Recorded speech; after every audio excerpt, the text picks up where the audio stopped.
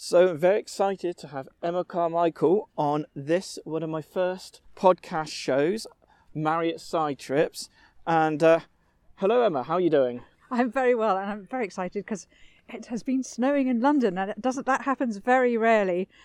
Not so excited because I'm a little bit nervous of actually being in the podcast guest seat rather than the podcast host seat, but still looking forward to it. We were actually sitting down at the kitchen table at home about to start this podcast, and then it started snowing, and Emma being Emma said we had to get out of the snow. So that's part of the deal. So we just thought we'd record the intro here in the snow. And so as this is the intro, Emma is my guest, Emma Carmichael. Hello.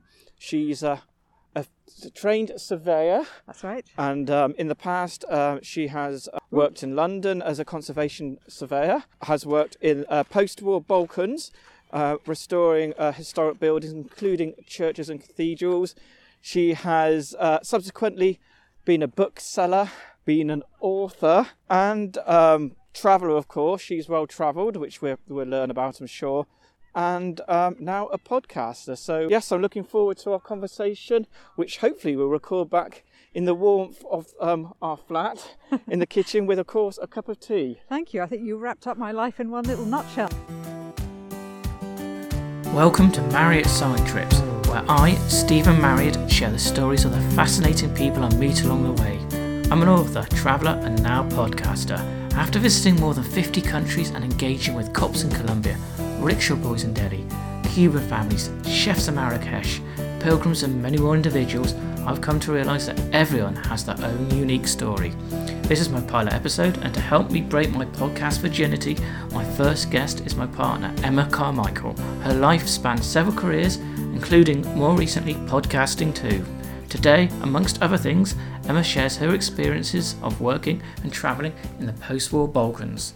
So we're back at the flat here in southwest London and returned to the kitchen. Yes. Which we did try to get this kick off this interview with earlier, but you got all excited about the snow. We went to our local park. We did, yes. And yes, crunched with the snow, had a few snowball fights, and warmed up back here with some coffee. And what coffee is it, Emma? Do you remember? This is a Mexican blend, I think. It's an organic coffee, and actually it was a Christmas present, so I can't remember exactly, but it is delicious. I'm going to pour some for you, but light fruity flavour. I think it's great that I've set this up to have some coffee this afternoon and perk ourselves up, but also because I think it ties nicely in two ways into the fact that I know a kitchen is an important place for you. It is. And you are a coffee barista now, aren't you? So you ground this coffee up for us, and obviously in your bookshop stroke cafe travelling through,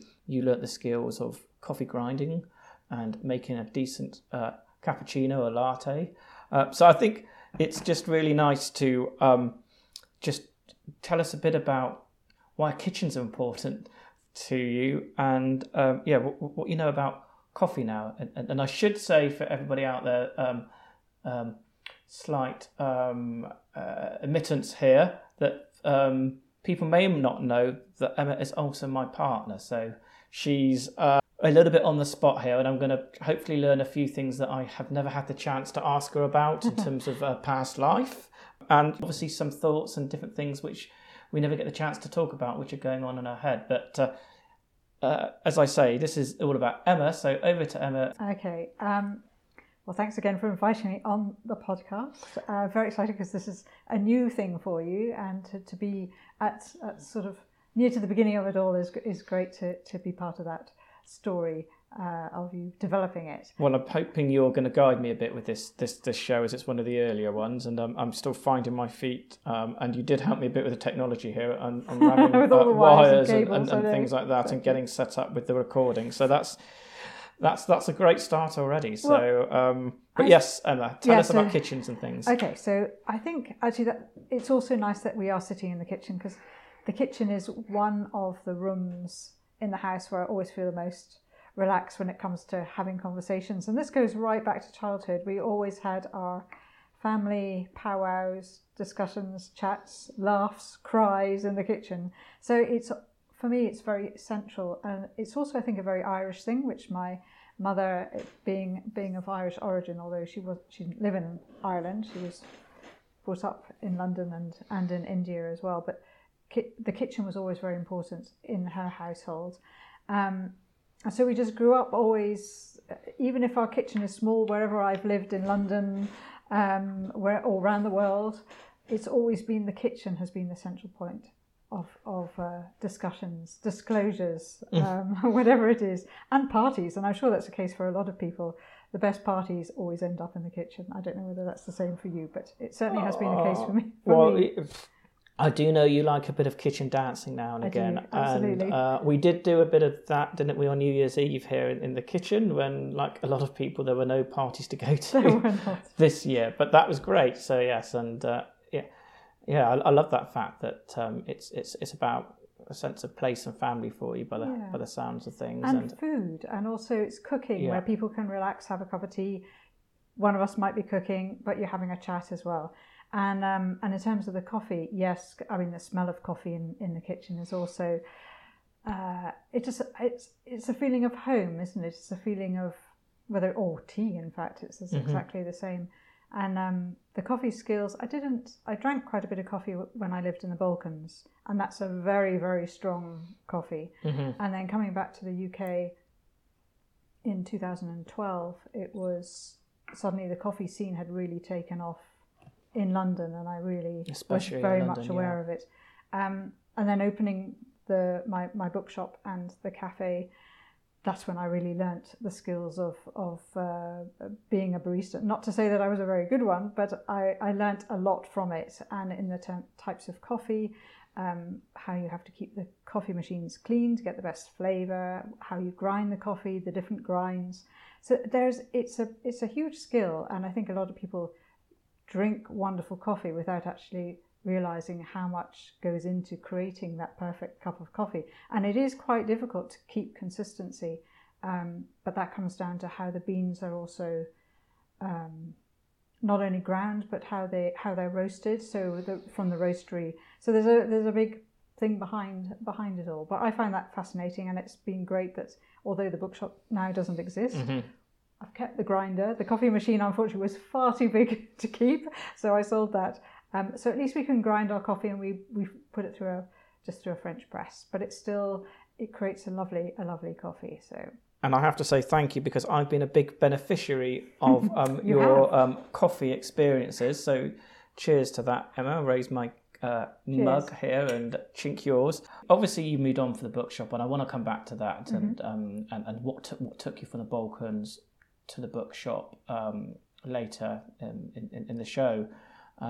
But I guess what's really interesting is just to get a bit of a snippet as to what you're up to at the moment. And I know you since at least it was last April, I believe, you started your own podcast show, which is almost a sort of evolution of going online with travelling through bookshop and other things. So yeah, just give us a brief summary of where you are at the moment with things. Well, for those who don't know, I had a bookshop in behind Waterloo Station for 5 years, and it was an amazing experience. Financially, not an amazing experience, but I think many booksellers and book owners will nod and understand that situation. However, it was a very rich and experience in so many other ways. And one of those ways was the fact the community really came together, and I met so many local people mm-hmm. in the Waterloo SE1 area.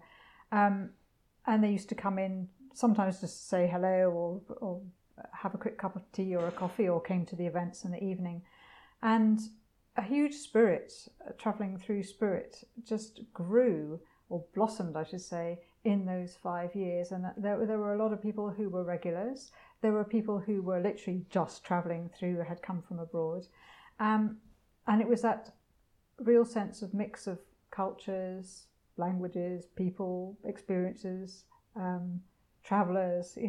So much kind of knitted together in the shop. And this spirit was something that I felt an affinity with, and felt very strongly to try and keep going, even though I didn't have the physical bookshop. So when I closed, many people were saying, well, what was I going to do next? And the idea eventually is to have a place somewhere abroad, which is a continuation of the travelling through, but in a very different guise. But obviously we've had lockdowns and coronavirus and various other things getting in the way. So in the meantime, I thought another way would be to capture people's experiences of living in London, the travelling through shop, insights into how they see the world and life through a podcast. And I've initially just focused on people who came to travelling through and has had some kind of connection with me, and just trying to keep those links alive.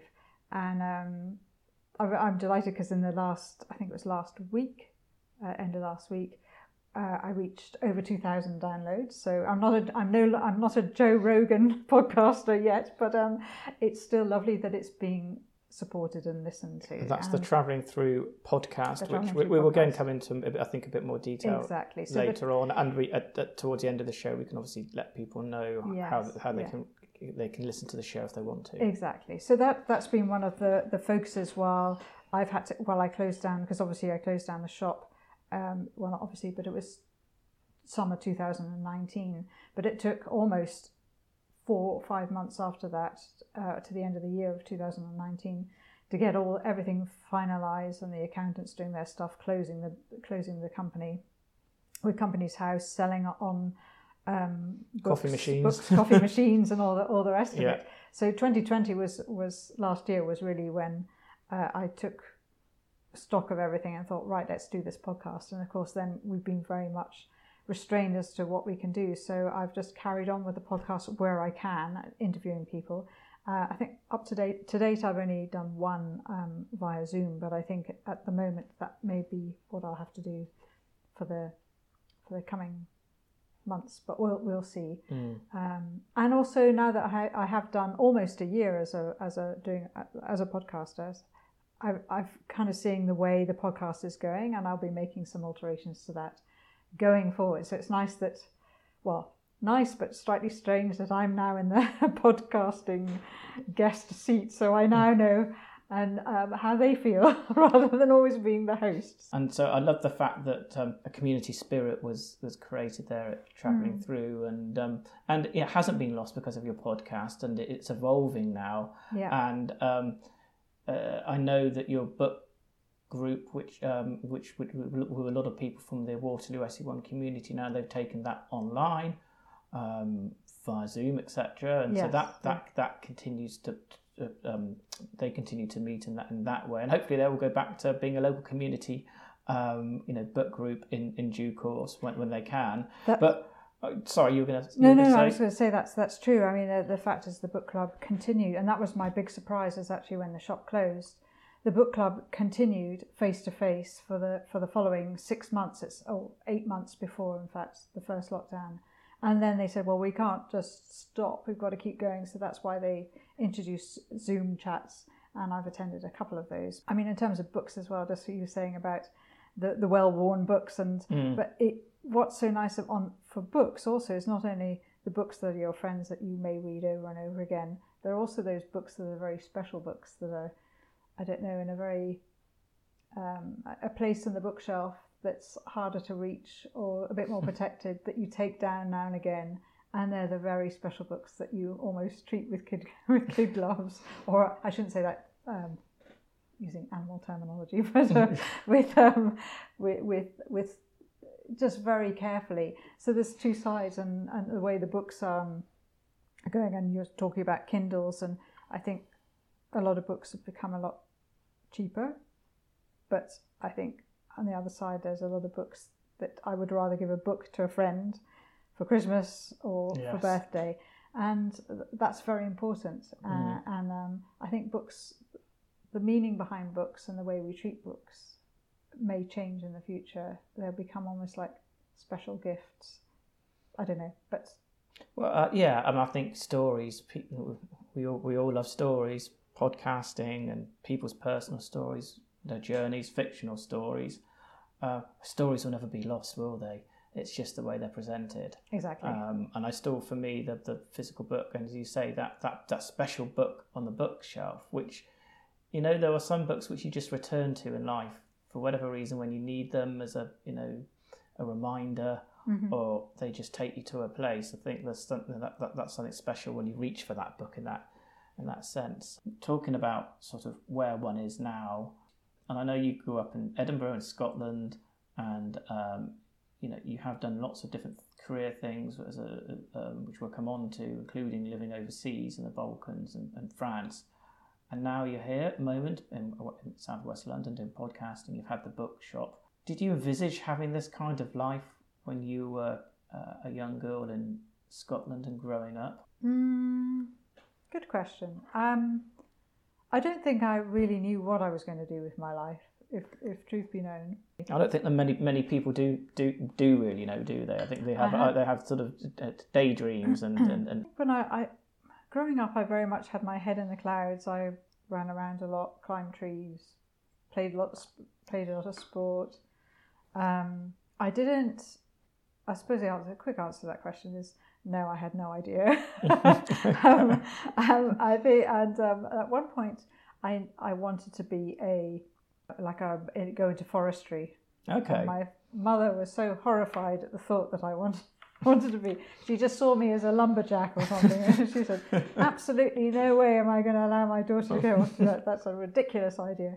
So, and at the time, I didn't really have the strength of character, shall we say, to put my foot down and say I will do that.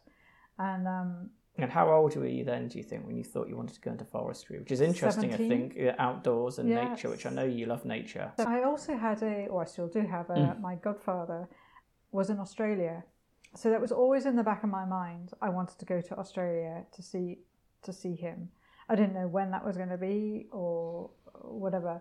But apart from that, yeah, I had no real idea. I think for a couple of years, when I was 18, I felt a bit trapped, but I didn't know how to get out of that trap. And I think that's all a part of you're growing up, but you don't know how to grow, you don't know how to get away from, you don't really know what the problem is at that point. Okay. And I was never a child that shouted and yelled at people and had a furious temper or stormed around. And so how my life was going to change, I knew it was going to at some point, but I wasn't quite sure how I was going to get there.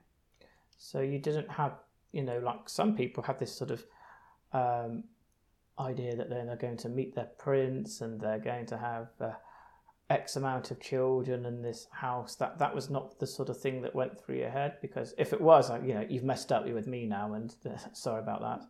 Well,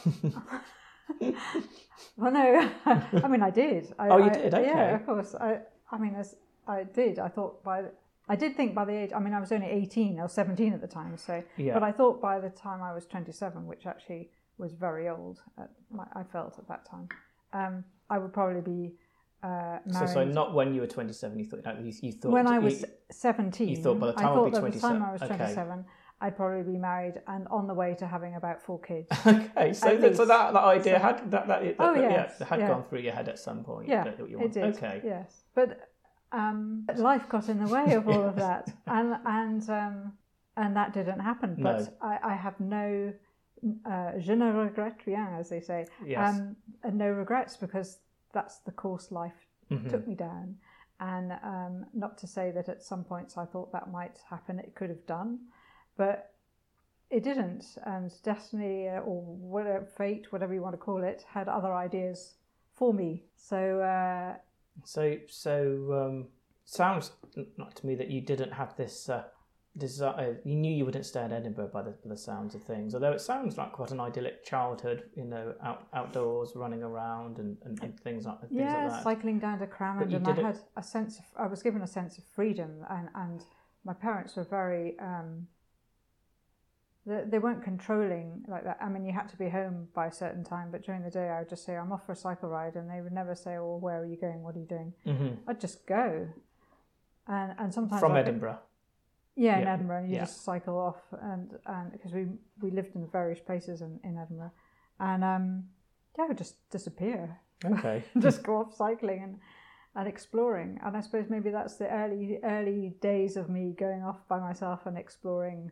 I mean, so when you say explore, sort of, I don't know, different neighbourhoods or suburbs, or you mentioned what was the name of the place? Crammond, going down to the seaside, so down to the... And is that the nearest seaside place to Edinburgh? Well, it sort of goes all the way along the coast there, so because Edinburgh's right on the Firth of Forth, so this coastline all the way along there, so there's lots of different coves and places that you can So go just take yourself off on your bike and Yeah. go for little micro adventures. I would, Yeah, yes, okay. exactly. And then obviously when you leave school, it changed a bit, and I had to think about what I was doing, and I had no idea, and I wasn't allowed to go and learn forestry. So, and my mum said, well, you should go and do a secretarial course. And I did. I followed what she said. In London? No, in Edinburgh. Oh, in Edinburgh. Okay, Yeah. you did the secretarial course. I didn't know that. Okay. For about a year. Learned shorthand and typing and everything. Okay. Hated every moment of it. Didn't talk to my mother for the whole year I was doing it because I blamed her for putting So me you into didn't go doing on it. to do a degree then? That this was after what you called the Highers, was it? In Scotland. Yeah. So after your A-level equivalent. Yes. Right. Exactly. Okay. Yeah. So yeah, after you completed secondary school and kind of college, Yes. effectively. Yeah. not- Exactly. Yes. Okay. Interesting. And, yeah. So it sounds like secretarial work really wasn't for you, given your reaction to your mum. No, it wasn't. But having said that, I'm very grateful to her that I did it, because it actually gave me a whole heap of skills, like typewriting skills of how to use a keyboard and how to do shorthand and how to shortcut certain things in life, actually. Okay. So it was actually, even though I hated it at the time horrendously, and I worked for a company in Edinburgh for a short period of time, it was a stepping stone for me to go to London and to do just contract secretarial work, and then eventually I joined an accountancy firm in graduate recruitment. So it was a skill, and if anything, that's something I've learned, that sometimes the skills that you really think there can't possibly be anything to come out of it. When you start to think sideways, you realise you can use skills in other ways, and for me. That was a salutary lesson, or humbling lesson as well. That actually it allowed me not only to go to London and then get a job that was paid double what I was earning in Edinburgh, but it also gave me the chance to save money and then to go travelling. And as a result of having those skills while I was travelling, I could do contract work, and so I could travel for a while, stop, work, earn some more money, save money, and then do another bat. So but at the time, all I could see was, I hate doing this. But even though I hated doing it, in me is always a sense I want to do it to the best of my ability. Mm-hmm. So I still did it well, and I was good at it. But so that's it was a challenging time, but it paid off, really. So I have no regrets about it again. And did my poor mother just suffered at my hands and not wanting to talk to her. Well, I mean, obviously, it gave you administrational skills, organisational skills, and transferable skills to other jobs, to travel, which which is fantastic, and which you didn't obviously know that at the time that would give you. But what was it like? Or maybe you wanted to say something. Yeah, I think probably one of the reasons also is because I had my heart set on going to college or going to university, like quite a few of my friends were doing. Yeah. And that didn't happen. Mm-hmm. But then it maybe as it turned out, it just wasn't the right time, because that time did come along later for me. But on my terms and on something that I wanted to study and I knew I wanted to do. Mm-hmm. So sometimes life has a pattern that a lot of people follow, and they think, well, you go to school, then you have a year out, then you go to university, then you do this, then you do that, then you get married, then you have kids, and then the cycle continues. And when you interrupt that cycle, it almost puts you on a different path. And as a result, it makes you think very differently to other people around you. And I that's something I suppose I've realised that, and in the end, if you want to get on the same path as everybody else, you can do.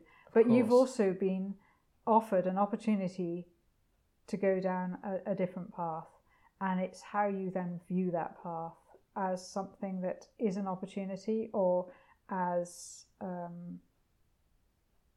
rejection or something that makes you not be accepted. Do you see what I mean? You can, because makes you different, and it's then how you view that difference as being something to your advantage or being something negative. And it's and I learned that was something that I learned very early on, I suppose, from hating my mother from putting me on the secretarial course. Well, hating's a bit strong, but I I didn't talk to her for a long time, but I've obviously I do now, and I've apologised to her on many occasions for being so horrible to her at the time, because actually it was the best thing for me, and she probably knew me better than I knew myself at that point.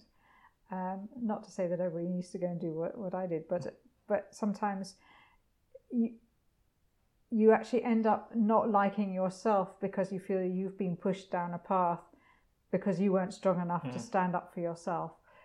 But at the same time, I did go down that path. I learned a lesson, and I also learned then how to stand up for myself, and to start to have an opinion for my own opinions about things. But it must have been intimidating when you first came to London.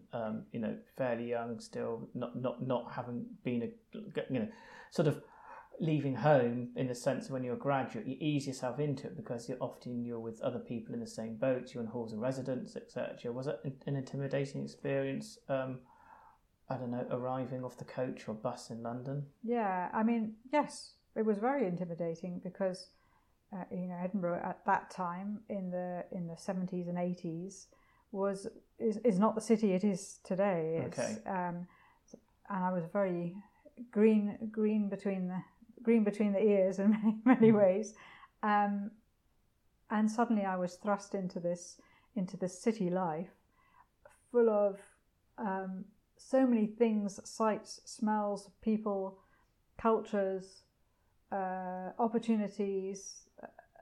You don't know where to look, and also so many people, and I'm just having to stand on your own 2 feet and do everything for yourself.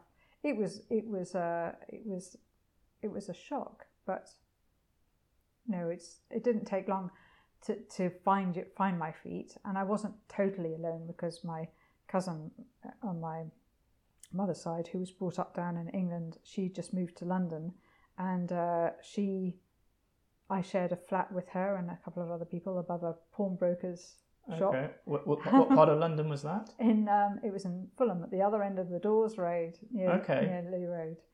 And above this pawnbroker shop, you ran down. The floor was slanted such that you ran down towards the stove, and we had our bedroom door was a padded, studded door.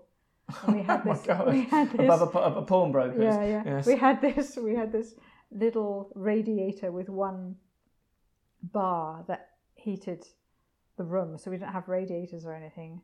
And it was so cold in winter. It was really, really freezing. In fact, I set fire to my dressing gown one night on this radiator. But it was an electric one, you just plugged it in. But it was a start. It was all I could afford at the time, and I had to find a job, and I just temped for a couple of months, I think, and then got a full-time job with this accountancy firm for 18 months, and then I thought, right, got enough money, I'm out of here. And that's when I thought, right, I'm going travelling. The trees were still beckoning. The trees? The trees. Yes. The world was beckoning beyond the trees. Yes. So Australia is where you headed next. It was via roundabout routes, one of these trail finders, round the world tickets. Okay. Very exciting. An experience. Mm-hmm. So Australia, and travels for around 20 months, and then you return to London. Am I right in saying that? I returned to London, and I got a job with a travel company that actually organise events for orchestras and choirs and big groups of people going to different parts of the world. But I did that for 3 or 4, maybe 6 months, I think, and then I realised this isn't what I want to do. And at that point, I just decided it was time to do something different. And I have this real urge to do up houses and get involved in the cultural heritage world. And I didn't know how I was going to do that, but so I phoned the National Trust up and I said, do you take on people and train them how to get involved in doing up old houses and buildings and stuff? And she said, no, you have to go and do a building surveying degree. And I went, oh, what's that? That didn't exist when I was at school. And she said, well, go and have a look at the universities. They'll be recruiting and see whether you can get on a course. Come back to us when you've finished. And that's what I did. Wow. Gosh, career beckoned. A career beckoned, yes. So we're back in the kitchen for part 2. We've got a glass of wine, so hopefully we're a bit more relaxed this evening. We are. To find out more about your travels, and specifically I'm interested in your travels around the Balkans, and that's something which I know something about because of the book, but there's lots of that the story created a lot more questions in my mind as well. So we left things that you decided to get a career, and you obviously became a surveyor, and that being a surveyor in London, which I know you were for a number of years, and obviously the surveying qualifications and experience took you to work in post-conflict heritage development and restoration in the Balkans. Gosh, it did, by chance. By chance. Well, it's a bit of a move, and I guess the Balkans, conjures up different images for different people. For me, I think of Yugoslavia, when neighbours used to go on holiday to Yugoslavia, but then obviously there was the war, and a lot of different mix of cultures there, Eastern Europeans, Central Europeans, and I think are very much a sort of a macho male-dominated world. And so you obviously left what you knew in London and a career to go to a macho world. Is that fair to say? And how did that feel? Okay, that's a very good question. It's a very big question as well. Sorry, yes. So I think, initially, becoming a building surveyor, particularly in conservation, the last place in the world I expected to end up was the Balkans. But an opportunity arose, and at the time, very naively, I applied for the job there, not really understanding the full extent of what I was entering into in terms of the post-conflict situation and all that entails, and how cultural heritage, as a result, is very much becomes a very political subject too. Which thinking about it is, through World War I, World War II, you would always, the monuments, whether churches or cathedrals or bridges, were bombed and attacked, and it was always seen as attack of your cultural heritage. So going out to this region, totally unaware and not very, how should I put it, not familiar with Byzantine churches or the mosques from 14th, 15th, 16th century. That was one side of it. But not only was I going into a world that's very macho, shall we say, but interestingly, there were a lot of women who held quite high positions within the ministries. So I was not alone, really. And in fact, it was more surprising to see that there and I saw more of it there than I had done in this country, in the same field, shall we say. Interesting. So although initially I was very much managing a situation and a project that was with architects from different backgrounds and all male dominated, because of the political situation, representations from different parties would change, and then suddenly it would become half and half, woman and half male, half female, and then at one point it was actually almost all women. So it changed. So the dynamics changed with that, and each had their challenges. But I don't think it really. I mean, I was there to do a job, and I took it very much from a very practical building surveying point of view, and try to just keep politics out of it, and just try to do what I could do based on the experience I had, and using the experience and the experiences of the people around me, because they knew a lot more than I did. I mean, I knew the sort of European way of how to put document tenders together and get construction work underway alongside a team of people, obviously. But understanding the history and the dynamics behind it all was totally new to me. So we needed each other in a way. So, I mean, obviously we had many problems, but we had many successes, many laughs, many cries. But it was a very interesting process, and particularly in the international world with other institutions involved. That also was another dynamic which was quite challenging at times to deal with, because I came in very specifically thinking I was doing a project as such, and that suddenly was for the Council of Europe you were employed by? With the Council of Europe, yes. So I was employed by them. Running a project? Yes. Projects? So, projects, yeah. And I had my right-hand man, Francisco Montañez, who, if he's listening, hello, was my right-hand man from Spain, a project manager, and he very much was the technical coordinator and project manager on the ground all the time, dealing very much face-to-face with these projects on a day-to-day basis, whereas I was more of a helicopter view of managing the process, the budgets, and the architects, and the political situation. So, I mean, it was a very intense period of my life, something that I never thought I would ever be in a position to be doing. And if somebody had told me that I would be doing that at some point in my life, I would have said, you've got the wrong person. But in fact, when you're in there, you just get on with it. And it was a huge learning curve, but a very rewarding learning curve. And 5 years on was for me enough. It was very intense, and there came a point within the project where more money, we had got more money for another phase of the projects, and at that point I decided it was time to sort of come out and let someone else take over from the start of this new tranche of money that had been that was coming from the European Commission and from the Kosovo government as well, for the next phases. And can you give us an example of one of the projects, and maybe a project that was particularly challenging for you, or one of the projects, one of the final projects you did? Well, we had in one of the towns in Kosovo, Prizren, a beautiful old medieval town, had a main cathedral in the centre of the town, St George's Cathedral, and it was also surrounded by little smaller chapels or churches, so we say. One was up on the hill in an area that had actually been destroyed by fire.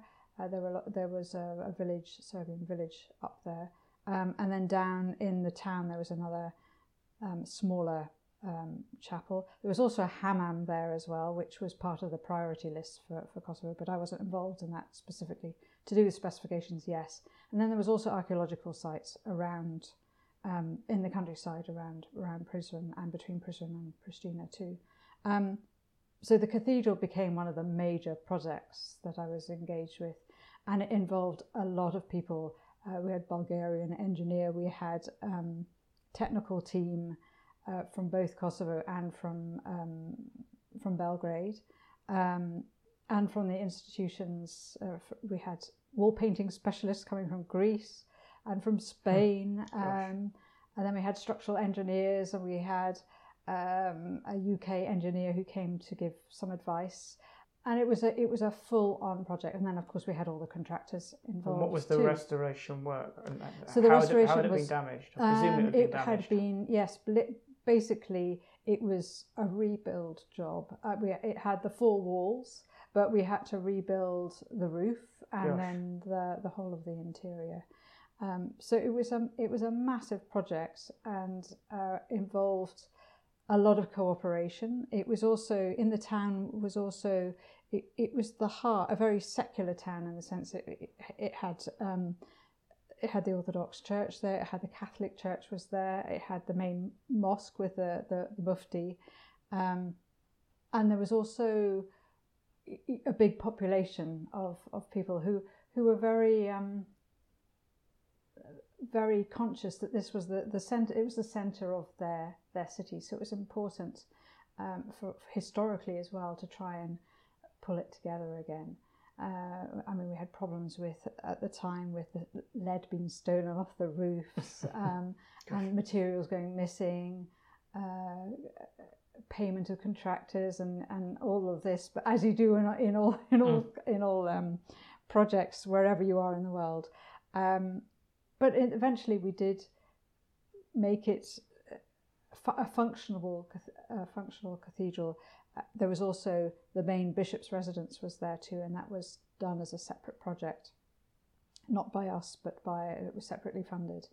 And there was also a little chapel on the site called Runovich, I think it was called. Gosh, I'm forgetting all the names now. Which is a beautiful, small, domed chapel with a wall-painted ceiling.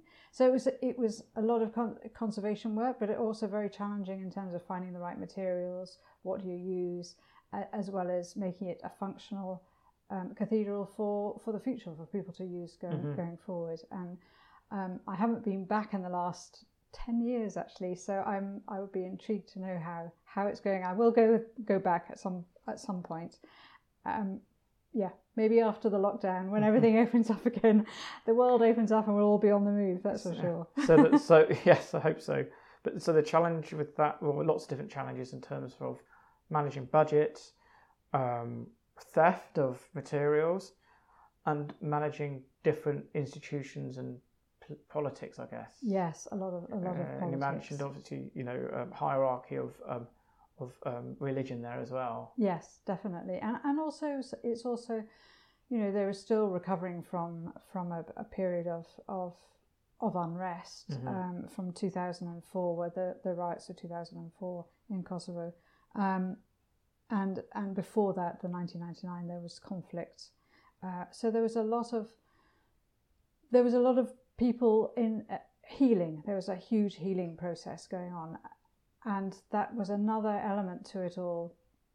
And initially, before any of the work started, we were very much under escort by UN forces and people, escorting me everywhere with guns. And I found actually that was more frightening and more overwhelming than actually the project itself.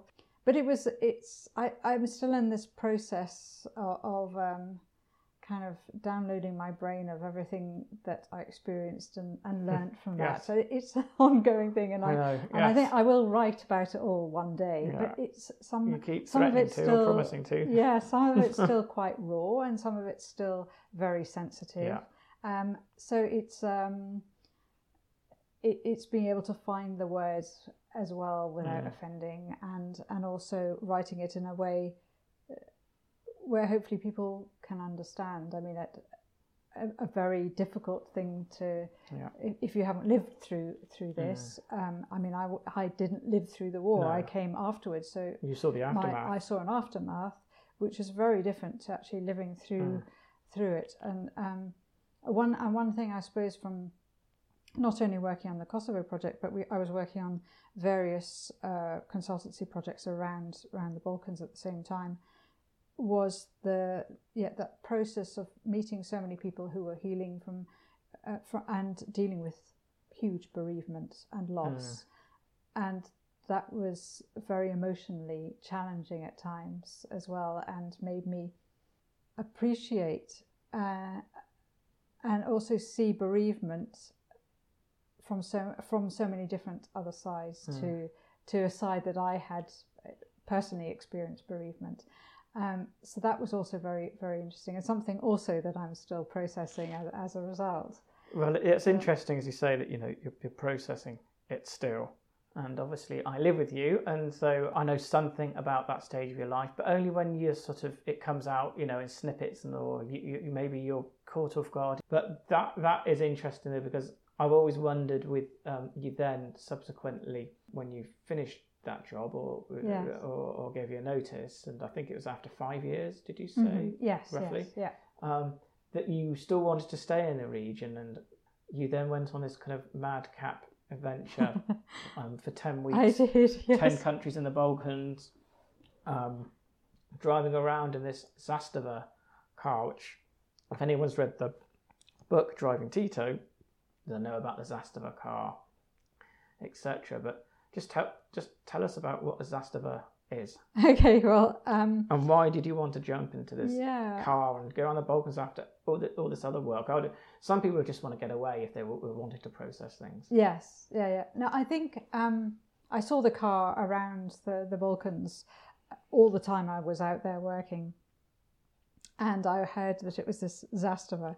And it's this tiniest of cars. And they used to say that this is the car that everyone had a story to tell, that either they learnt to drive in it, or their grandfather had one, or they grew up with them in the family. And so in terms of a vehicle or an object as such, you mentioned this vehicle and everybody had a smile on their face, and everyone had a story to tell. And so when I thought, wow, this is just incredible, I just was kind of fell in love with a car.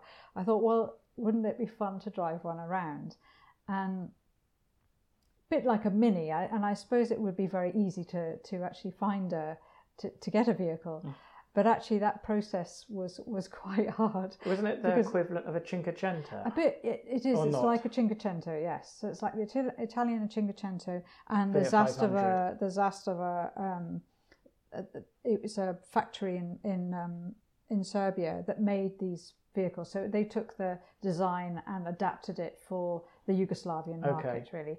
And the initial ones had doors that opened sort of outwards, a bit like like a Ferrari, but it wasn't. But in fact, there is a film which I've actually forgotten the title of now, where they used to, involves these cars in races, and there is a classic Yugoslav film with the Zastava in it, and it's the names escape me at the moment. Anyway, which surprises me, given the amount of times you break down in the book. Well, precisely, because at that time I thought it'd be no problem, and when I test drove a few of them, I realised actually this journeys might not be as easy as I at first thought it would be. But I eventually found a car after several searches, and set off in this vehicle. And one of my colleagues, he had apparently, I found this out afterwards, had a bet with his mates, a crate of beer. They bet that there was no way that I would make it. So he was all the way encouraging me. Come on, Emma, you've got to keep going. Well, I think that's one of the early parts of the book where all your colleagues were just flabbergasted, it seems, that you wanted to do it. Even the lady who, your colleague who had to buy the car on your behalf because you weren't a national. That's right. And permanently resident there, or something like that. And so she had to buy it, and then you kind of, then she lent it to you effectively. Exactly, we had to do the paperwork. But she just seemed sort of very perplexed and just sort of nonchalant that you would not do this, and why would you want to do it? And was there something in the book? There's something they can't even go up hills, she said. So what would she just didn't get that you wanted this sort of nostalgic vehicle, which I guess represented the Balkans and former Yugoslavia to you. Yes. I mean, now I've seen that. I've actually there's a Zastava Old Timers Club on Instagram, and so whether they've now become, I don't know whether they're restoring more of them now, but at one point they were actually encouraging people to return them to the factory, and they were being, I think, broken down and just for scrap. But where my car is now, I don't know. I hope it's still in Macedonia in the field. I left it with the lady who actually has the official ownership. As you say, I couldn't own it because I wasn't a resident in Macedonia at the time. Well, not now either, but or working there. But I was able to. I had I think it was 3 months sort of certification, so I could just go and drive it. So I knew then it would have to come back for a bit like an MOT and tax renewal. Okay. So I knew I had quite a few months ahead of me, but I think at the time when I set off, I left Skopje, which is the capital of Macedonia, or the Republic of Macedonia as it is now. Republic of, I think it is. It's changed its name recently. And I was going up this hill and I was getting slower and slower and slower, and then the lights started blinking and I was thinking, oh my God, but I'm going to break down already, and I haven't been away even half a day. It's only been an hour into the journey, and I realised that I had totally misread the petrol gauge. I thought it was full, but it was running on empty. So the first thing I had to do was try and find a petrol station to fill it up. And then, of course, I don't speak the language, or not well enough to have a proper conversation. But people helped me out everywhere I went, and they just I did break down twice en route. But each time you broke down more times than that. I broke down a number of times. Yeah, I broke down in Greece. And then I broke down again in Bulgaria, and that one was quite a catastrophic breakdown. And I ended up staying in this village or this small town, Samokov, for about 3 or 4 days while it was fixed. And the parts had to come from, I don't know how they found the parts, but they did. And then I managed to get all the way to northern Serbia to what's the place called? I've got the book here if you want to have a quick look. What is it called? You've got your map at the front. Yeah, it begins with V. Do you need the glasses? Thank you. And the map, 5 major incidents, and I remember. I think I read even more than that. Well, I was going to come on to ask you a couple of questions related to the breakdowns and these little sort of village garages. So I was crossing between Romania into Serbia and towards Subotica, basically. What's it called? Anyway, and the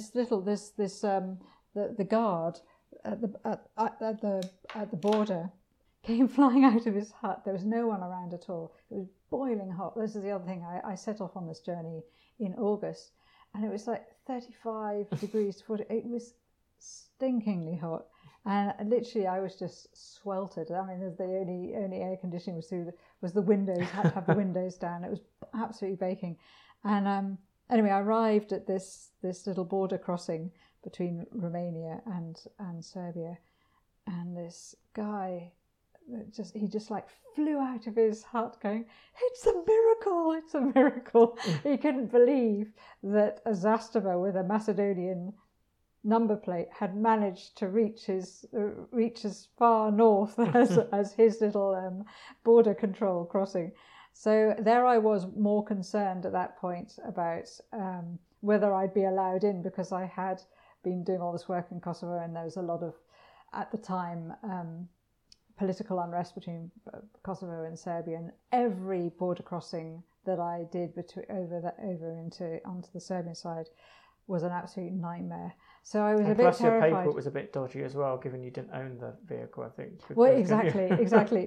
But the fact that I was so far north, he was more interested in the Zastava. Great. And it was just, I realised then I was totally unhooked from the whole international environment and that work environment. And I was just a traveller and a tourist. Yes. So that was great. That made me relax. And in Serbia there was so many Zastovas. I felt like I'd come home to the land of Zastovas as I travelled through. So did you feel a bit more anonymous then in that car, as opposed to a Western person coming in to tell people how to restore the historical buildings when you're working for the European Council? Yeah, Was that? That's what I thought I would feel. Mm-hmm. But in fact, the opposite was true, because the number plate gave the car away that I was far from home. Okay, yes. And then so people would look in and they couldn't believe that this car was on the road. And so then, because they saw the car, then they would see me and they go, "What's she doing?" How old was the car? Sorry.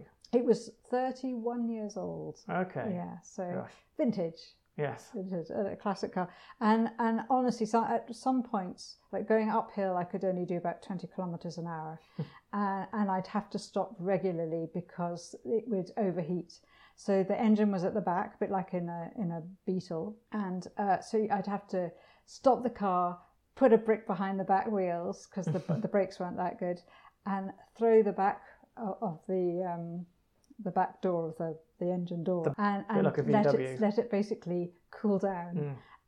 So there are quite a lot of mountains in the Balkans, because it's the whole, which is the Balkans, is all about the high mountains basically. So there was a lot of mountain and climbing, and in the end, because it became an issue, I actually had to start rethinking my route around the Balkans to try and avoid the steepest parts, right? Because I knew the car might not survive otherwise. So I started to, the further I got, the more I realised how fragile the car was, and I had to be very aware of its limitations, shall we say? Gosh, so here you are then, a solo female traveller in what I was insinuating, at least my image, is sort of quite a male world. As you're suggesting, maybe not in institutions, it's not so male dominated, but you're going through the back roads, towns and villages, not to a lot of the big main cities. Yeah, it was more rural. Was it more traditional in that sense? And what was it like? I'll have a feel for that in the book, but you rock up at some hotels, restaurants, and I think there were times when you were just the only woman, it seemed, or person, at least person on their own, eating in a restaurant and not speaking their language. And you're brave. Well, and did you feel intimidated, or did you feel like you had to push yourself at the time? And if so, what made you keep going on? Was it just because you secretly knew that your colleagues did have a better bet that you wouldn't make it? No, I mean, I didn't know at the time that they had a bet, that's for sure. But I think, initially I was so concerned about the car and so excited to be on the road. Yeah. I didn't think about it too much. I was very aware at certain places, at cafes, it's very male dominated, and I knew that anyway. So I got used to going into these places, and yes, it was always a bit nerve-wracking going in as the only woman, because obviously you're a novelty and you've got this car. But I always used to try and get a table near the back of the room or in a corner or a place, and I have my maps with me and a book, because the other problem was, especially in smaller places, that I couldn't communicate with people, and that was something actually at the start I thought, should I have really gone with somebody to have a translator to help with the communication? Presumably you must have had a translator sometimes when you were doing these projects. All the time, yeah. Right. It was imperative because dealing with locals and different people. Yes, exactly. I mean, a lot of people did speak English, but many didn't also, right. And also I didn't speak enough. Well, hardly any of of Albanian or Serbian or Croatian or whatever, to be able to speak to them eloquently, apart from saying hello, good morning, thank you, goodbye, good day. But yes, on the road, so it was a similar thing, that there was no way to communicate with people, and unless they spoke a bit of German or a bit of French, in which case I could get by with that. And then obviously some people did speak English. But the further inland I went, the less I would come across that. So it was very much sign language and smiling and pointing, and in one village, the woman was just, she was so frustrated because she couldn't work out what I was trying to say, that we went to the local tourist office, and she went on the computer, and we talked to each other through Google, through a Google translation, which and all I really wanted was something to eat. You see, she couldn't work out what I was trying to. She wanted to know specifically, and I couldn't describe that. So that was quite fun. But no, I think at times it was a bit intimidating, and I was very careful. I was very aware of being a single woman, or solo traveller, as it were. And a lot of time, although I had a mobile phone with me, there was no signal. So I was very much, nobody knew where I was. So in some ways, it was intrepid in some ways, exhilarating in others, a bit freaky and scary at times. But generally speaking, it was great. It was liberating, and it just gave me an insight into a world that I hadn't been able to experience while I had been working with an international hat on, shall we say, a Council of Europe hat on my head, because it just didn't give me that opportunity. Although I did meet some lovely people in Kosovo, local people that we ate well, but you were there playing, you were in a role, and there were certain things expected of you. Whereas once I had sort of taken that cloak off, I was just Emma, and I was just a traveller, and that opened up other opportunities. And I think it was a very humbling experience as well, because you realise how many people, particularly inland, they don't have much. But what they do have, they are so happy to share with you, whether it's a coffee or plums off the tree or an apple or just a smile and a wave or whatever it is. It was enough to keep me very much motivated in my journey and discovery of the whole landscape and world. So did you see the people of the Balkans differently than what you saw them before when you were working? And I appreciate, obviously, there's different nationalities and different countries. I mean, I think it is different. I mean, it's because I saw people, I saw their kindness while I was working. Of course I did. But I saw it was a different kind of intensity because there was so much pressure on the work, and it was so political, and everybody had an agenda. Way beyond the role that I could play. So, but it was still so it was good to have experienced that and understand the pressure that people were under there too, but also to get as far away from that as possible, and to understand the context of the Balkans in a much wider way, and the history behind it, because the history is fascinating. And I think it's also, for me, I found it very frustrating, because I felt the more I understood or thought I understood, the more I realised I understood nothing. So it is a very, very complicated world, and fascinating, and it gets under your skin. But there's something very compelling about it too, that is very heartwarming, and the people in the community, particularly in the smaller places and in the villages and the towns, they're just beautiful people. They're just beautiful in the sense of the way they are, and how comfortable they are within where they are. I mean, obviously there's other places that are war torn, and it's a disaster, and it's a very, very sad to see. And I'm hoping, I did this journey in 2009, so already it's 10, 11, coming up for 12 years. And I'm hoping in that time that a lot will have changed in many of those areas. But I don't really know. I mean, obviously life goes on, and I've done lots of other things since, and I'm sure some of them have too. But that's also, again, is the humbling thing, is as me with a born in this country rather than there. I could go, I could work, and I could leave. Some people could never leave. Yeah. They had no ticket out, and that's humbling, and also makes you realise how privileged many of us are, that and to respect the privilege that we have, and hopefully use it wisely.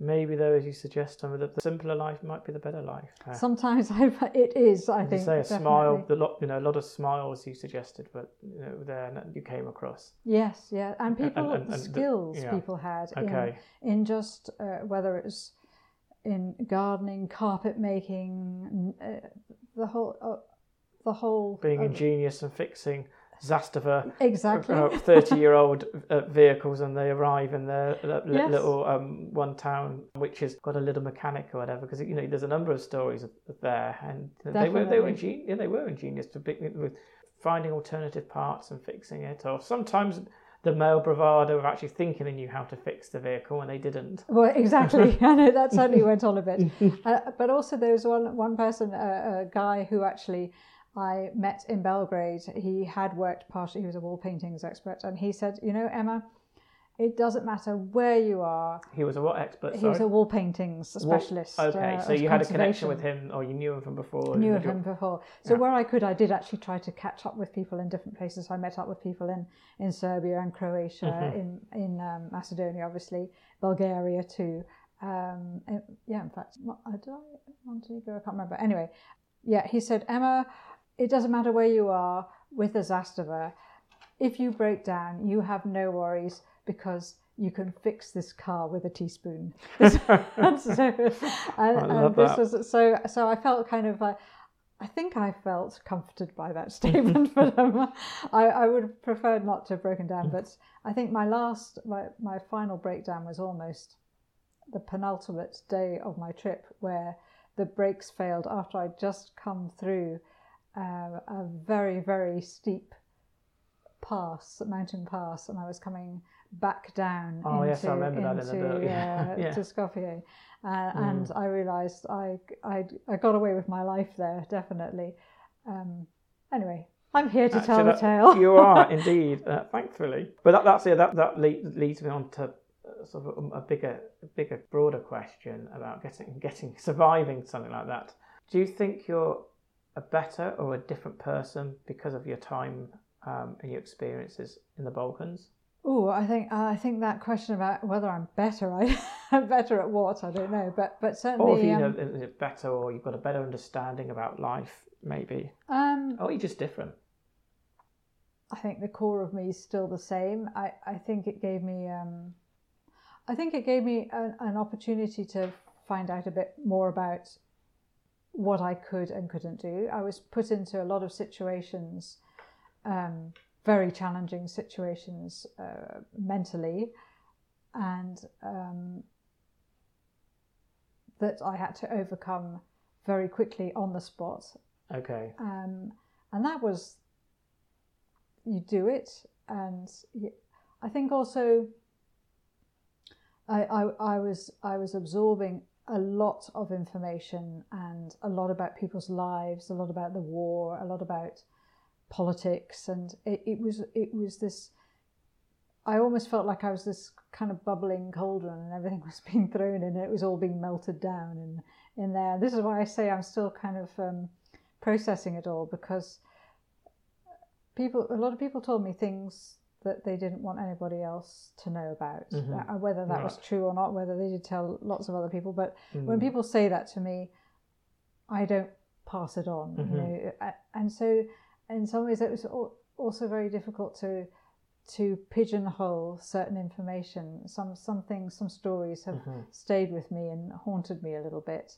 I had some difficult moments while working there, and I think not growing up with guns and war and the terror around it, even though I wasn't in it, I was still quite frightened by it underneath Yeah. it all, I think. Yeah. So initially when I came back, on the first time, I had nightmares for about 2 months afterwards. And Gosh, you never told me that before. yeah, so that was, and I think that was my brain processing. I used to get these horrendous headaches too, but that all passed, and Yes. then I went back for a second stint, and I think maybe, so I processed quite a bit then too, and I think it taught me a lot about institutions as well, and the UN and how systems work. And about the larger community and how to work with people from all different parts of the world, all speaking a kind of English, but everybody has their own type of English, and how you find a way where everybody can understand one another without everyone getting upset by one's idiosyncrasies, and that was really interesting to work with as well as adapt to, I suppose is the way. So yeah, I think coming back and setting up a bookshop, and I wanted it to be something about community as well, because I just appreciated too how much community was here in London that I hadn't really realised was here. I was so caught up in my own little conservation building surveying world in London, which is very small really compared to the bigger picture which London is. And my little bookshop, it wasn't the biggest bookshop and cafe in the world, but it was there, the doors were open to welcome anyone and everyone from wherever they were, from all parts of the world. And I loved that. That was a wonderful experience, and I think there was anybody was welcome. You felt that there was no sort of I don't know, for lack of a better term, eliteness. It was just there were books in there for everyone. Yes, and obviously there was a focus on people and place, and the bar was and cafe was a place to meet. But I think anyone felt comfortable in there, whoever they were. I think. Well, I'm glad you say that. I think that was the aim, and I don't think I hung about for you did hang so about. I must have felt comfortable there. I think also it was more a case that it was also a case that if I hadn't had the experience I'd had in the Balkans, I probably would have been more reserved and less. How can I say this? Less. I felt it was my place, and everyone was welcome, and we had an ethos, and that was down to the staff that was travelling through too. They were all wonderful people, and they came from different parts of the world, from Italian, Mexican, French, British, American. And people, and then the customers were from all over the world. They were Londoners, so they're from everywhere. Yeah, Londoners, including but London. also travellers. So, and from that point of view, it was open to everyone, and yeah, I think it was a very rewarding experience, and I'm so glad I did it, because it was a dream that I'd had for many years that had gone from just being a bookshop in the traditional sense to something a lot more, and spirit lives on. Yes, it feels like an adventure, even though we know each other, so well. That we have been having today, just delving back into your life, and I've definitely learned some things which I didn't know about you. But is there anything which I didn't ask you, or you wanted to say, or you just wanted to get out a few frustrations about me now in front of everybody whilst you've got the opportunity? No, which I'll never live down. Now's the moment. Well, I would never go public. I never do my dirty washing in public. Yes, absolutely. Yeah. I'm a private person. Really. Yes, you are. Secret's good with you. I think I've enjoyed talking about this. There's so much more to say. I hope it's interesting to people to read and to listen to. And if they're interested in having a look at the book. It's called Driving Tito. I have it here in my what it's called. What, your book? Driving What? Tito. Through the Balkan Backroads with a Celebrity. How could you forget? We had an afternoon in a London pub brainstorming. We did name. the title, exactly. Yeah, Remember where the we? coal Was hole it on the coal Strand? hole, that's right. Yes, drinking a couple of pints of Guinness, I believe, when I we think were. you Yeah, were. we were going over that title. But, So, and that where is the book available, Emma? online, you can find it on my website, travellingthrough.co.uk. It'll have the links to there, or you can buy it through a bookshop. Through all the usual outlets. Through the so usual outlets. You can order it online for Waterstones then, and in the States, Barnes and Noble. Is it available? I believe it is Barnes Yeah. and Noble and Amazon, obviously, Or as well. yeah. It's also in Kindle version. Yeah. And Apple Books and all the other every kind of variety pack of style you can It's find. out there. There's no escape. It is out there, exactly. So yeah, I suppose just going forward, obviously this is a difficult time for everybody, but the podcast is kind of something, a work in progress too, and it's called the Travelling Through Podcast. And the idea eventually is hopefully that we'll find somewhere that will have a bit of a space that will be carry on that travelling through spirit that we had in Lower Marsh and in Waterloo, for people to come in SE1. That's right, for people to come on a retreat or to camp or to hang Pick a out. book off a shelf. Pick a book off the shelf. Who knows? But certainly when we find this place, you will know all about it because we'll be talking And the about podcast, just remind us of the name and the best places to listen to access the podcast. So it's called the Travelling Through Podcast, and again, you can find the links through my website, travellingthrough.co.uk. It's Travelling with 2 L's. 2 L. Oh yeah, travelling with 2 L's and through spelt the English way, THROUGH.co.uk.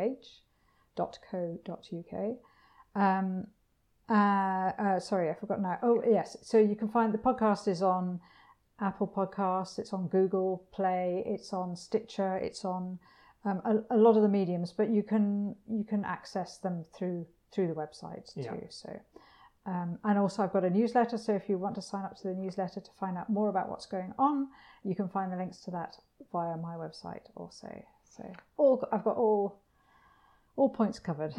Excellent. Wow. I mean, maybe a little drum roll to say thank you, Emma Carmichael. Thank you, Steve. It's been a pleasure talking to you here on this podcast, and good luck with your podcast. Thank you. Yes, it's been a Marriott great introduction, Cyclips. helping me surf through it. All right, take care. See you later. Bye. Bye. Phew, thanks for making it to the end of my pilot podcast show, Marriott Side Trips. More from our conversation can be found in the show notes, including links to Emma's website, Travelling Through, and a book, Driving Tito. Just jump over to my website, marriottsidetrips.com, and feel free to contact me. I'd love to hear from you.